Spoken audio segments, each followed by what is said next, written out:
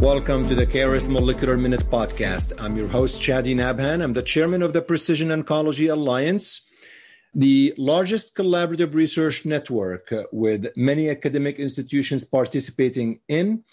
At the time of this recording, we have 50 institutions across the Alliance collaborating on precision oncology research and on biomarker research. The hope always of the Precision Oncology Alliance that this research, this output is going to translate into improving the outcomes of patients with cancer. Thank you for tuning in to this podcast. Today's guest is Dr. Igor Astsaturov. I hope I did not slaughter his last name. He did forgive me. He will forgive me when I did this because I really tried. I practiced, I rehearsed, I did everything I can to make sure I pronounce his last name properly. And of course, as usual, I probably failed. But I've invited Igor to this podcast to talk about the molecular tumor board. I think we've all heard about the concept of molecular tumor board. And my goal of this podcast is to try to simplify that concept and to explain to you listeners, when we say molecular tumor board, what do we actually mean by that? Now, as you know, at Caris, we have the Caris Molecular Tumor Board. We'll talk about that a little bit, but we're also going to talk about other molecular tumor boards that occur locally at various academic institutions and various academic sites. Essentially, the idea, we're all trained into having these tumor boards based on specialty. So you all know about the thoracic tumor board, the breast cancer tumor board, and so on and so on. But molecular tumor boards appear to be different. And my goal of this podcast is to ask Igor questions that hopefully the answers of these questions are going to be simplifying what we mean when we talk about molecular tumor board. Don't forget to subscribe to the podcast, rate podcasts, and write a brief review. And without further ado, the molecular tumor board on Caris Molecular Minute Podcast.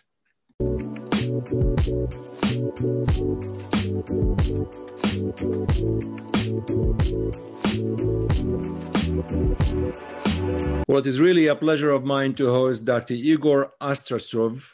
Of course, I slaughtered your last name, and you're going to correct me, which is okay. I'm well known as a host of the Caris Molecular Minute Podcast that I slaughter many last names, but I always stand corrected. We are going to talk about the molecular tumor board. I'm very excited about today's podcast because there are a lot of questions I have for you, Igor. But before we get started, after you correct how I should have said your last name properly, tell us a little bit about yourself and how you ended up where you are right now. So my name is Igor Astsaturov, which is the right way to say it. I'm a medical oncologist. I work as a co-director of Pancreatic Cancer Institute at Fox Chase Cancer Center in Philadelphia. My daily sort of life revolves between cancer genetics, mouse models, signaling pathways, metabolism, and actually seeing patients who have all these problems and processes, vividly present in their daily lives. So I manage both the laboratory and my own clinic patient volumes. And if you kind of happen to run both the laboratory and the clinical work, you quickly realize that, cancer as a biological problem is inseparable from the clinical care and vice versa. Essentially, George Sledge, when he was an ASCO president, I think it was back in 2011 or 2012, he essentially predicted that our field will become clinical cancer biology. And this is what I think I try to learn for myself and for my patients. So without understanding the mechanistic component of cancer, you really cannot take care of patients in the modern day and age. So that's how I got involved with Caris Molecular Tumor Board and got interested in really trying to get my head around the vast knowledge that is generated by sequencing and discovery of these molecular markers, mutations, gene expression, and how we can use it to the advantage of patient care.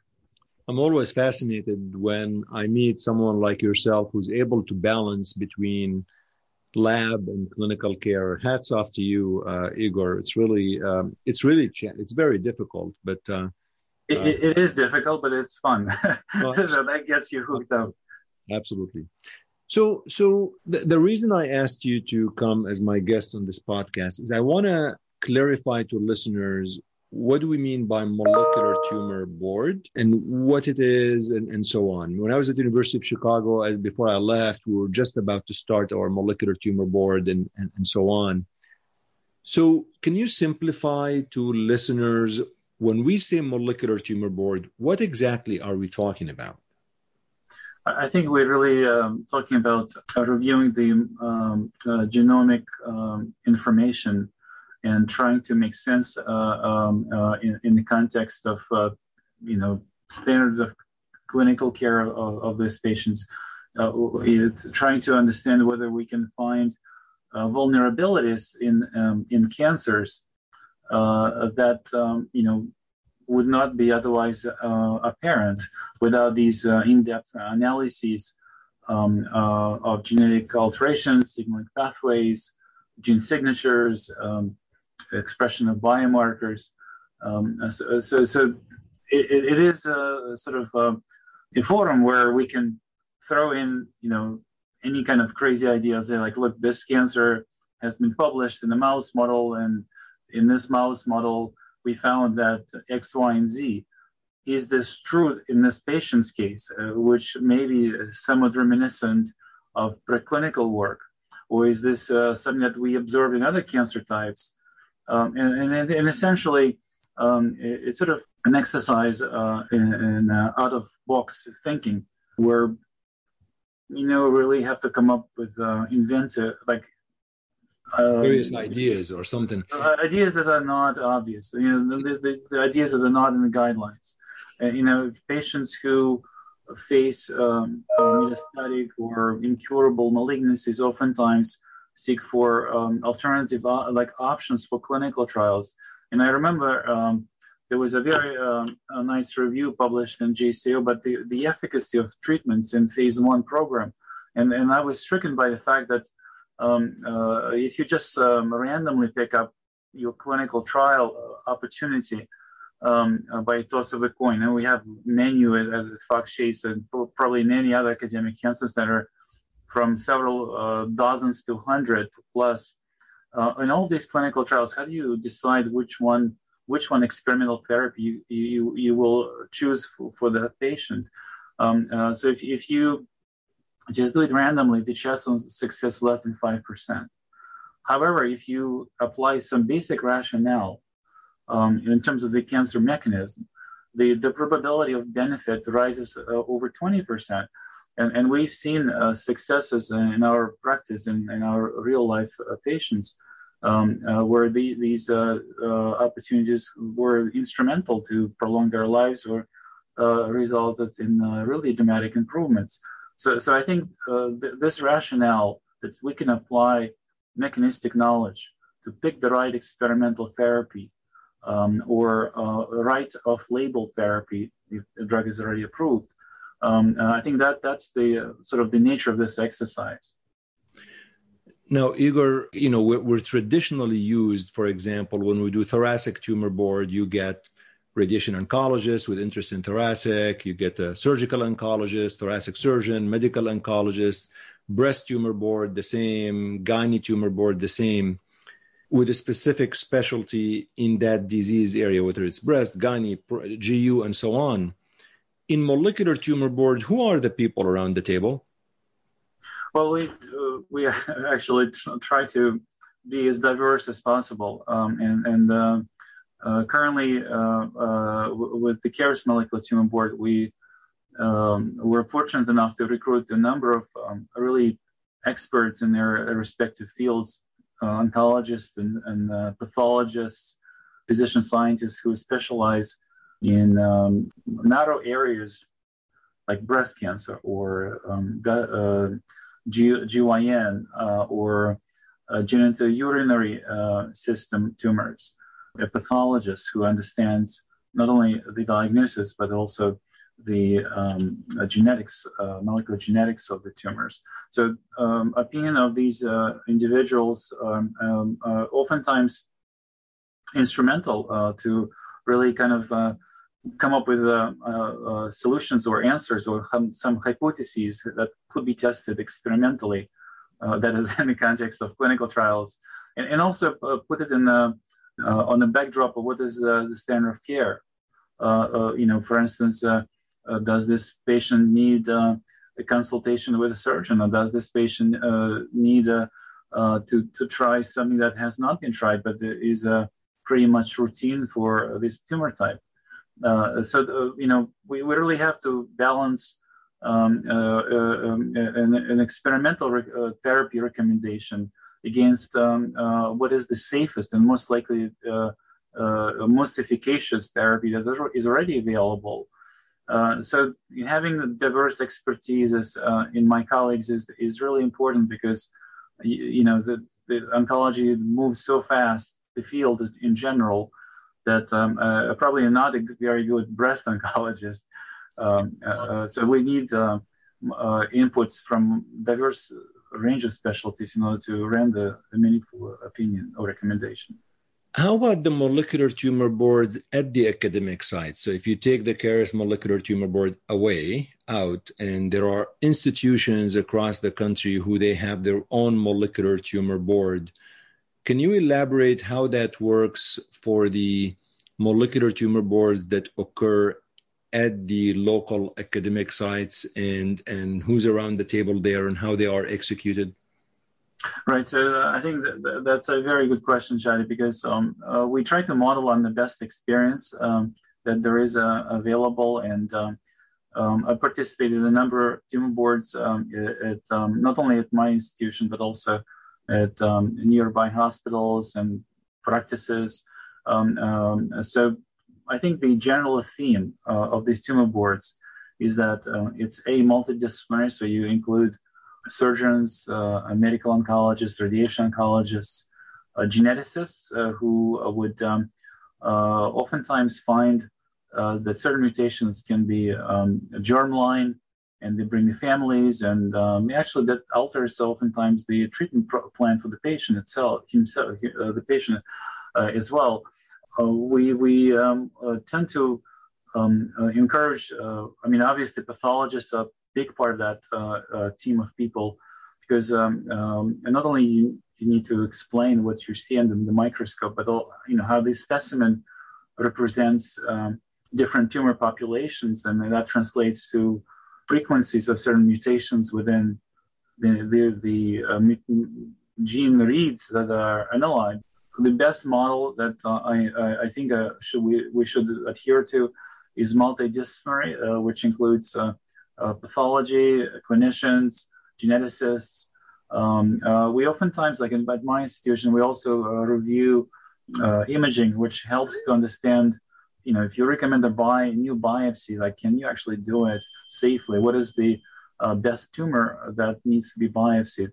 What is the metastatic progressive, where the tumor is progressing?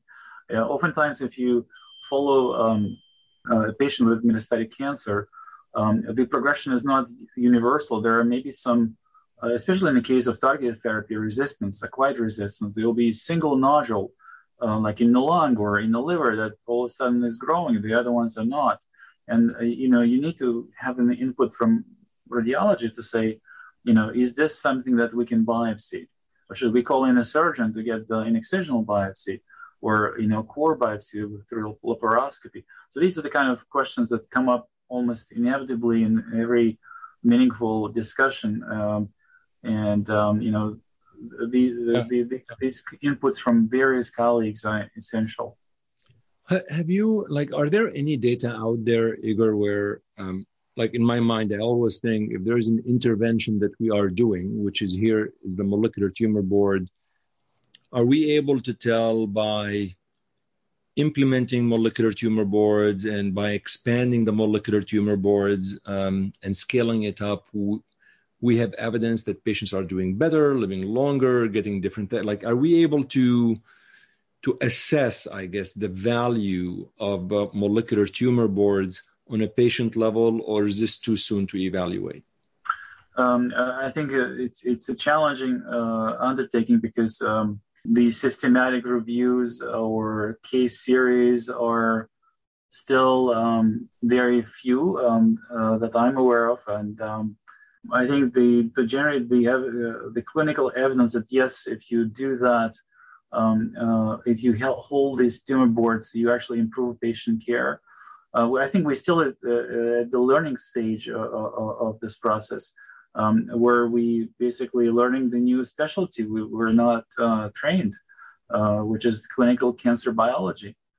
I think that this is, I mean, you really touched upon a very important subject, because I think we should systematically analyze what's going on in the community, or at Caris, for instance. I mean, the expertise might be different in the community. I guess I'm trying to think, like, which cases do they get reviewed in a molecular tumor board? Let's say there's a lung cancer patient who probably standard therapy right now in advanced stage disease to undergo molecular profiling. Would that patient be presented at the thoracic tumor board first, and then they say, you know what, why don't you put that on the molecular tumor board to get the evaluation of the different kind of intellectual expertise? Or does it, how do we triage a case that needs to be presented to the specialty tumor board versus the molecular tumor board, which in my mind is more broad? I see. Well, I think it's some point these different tumor boards become somewhat redundant, and it's essentially not necessary. I mean, I don't really think it's so necessary to discuss molecular genetics or biomarker findings at the molecular tumor board per se. It depends on the volumes and the patterns at each individual cancer center or institution. We internally here at my cancer center, we discuss molecular findings routinely when we review gastrointestinal cancers, and I'm pretty sure that my colleagues in thoracic oncology do just the same, because we all most of them are highly experienced in interpreting and understanding molecular findings. If a particular group needs to bring to the room a geneticist and a pathologist at the same time, and it's only available on a limited basis, then it's better to be done than as a dedicated molecular tumor board.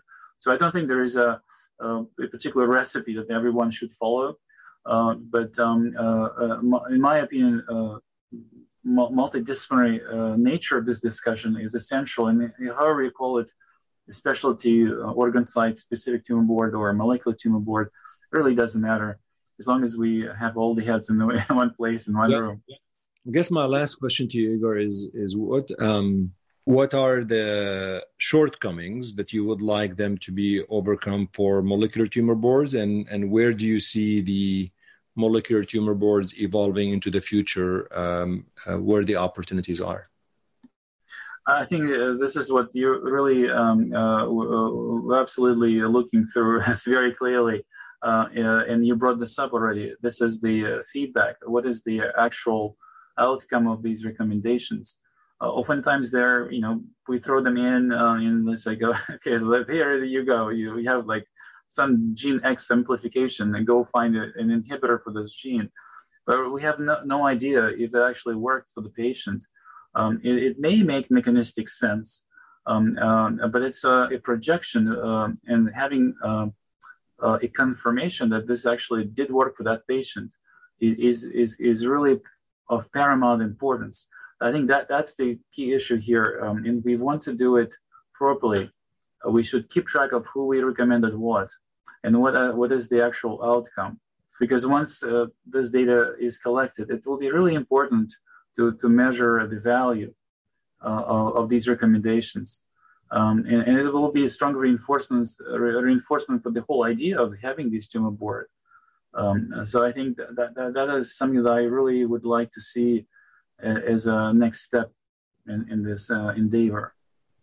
Yeah, no, I think it would be great to actually study it comprehensively. And also it's just important. Then you go back and you tell patients, look, when we had 100 patients like yourself, by following these recommendations, we did have an impact and so on.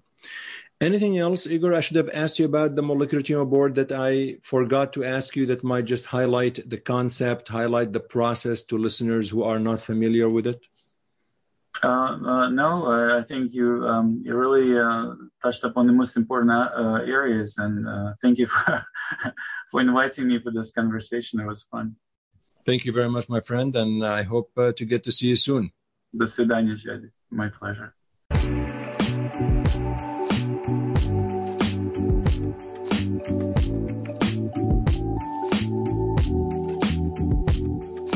Thank you, everyone, for listening. I appreciate you tuning into the Caris Molecular Minute podcast. I appreciate the time that my guest gave us of his busy schedule to talk to us about the Caris Molecular Minute podcast. I need to talk to him more often because I'm trying to learn a different language. And Igor, obviously, is going to help me learn it faster. Please let us know how we are doing with this podcast. You can send me a direct email to cnabhan@carisls.com. You can also send me a direct message on Twitter @ShadiNabhan. That's @ChadiNabhan. Thank you for your support. Thank you for tuning in. Thank you for supporting the Caris Molecular Minute podcast. Until next time, take care.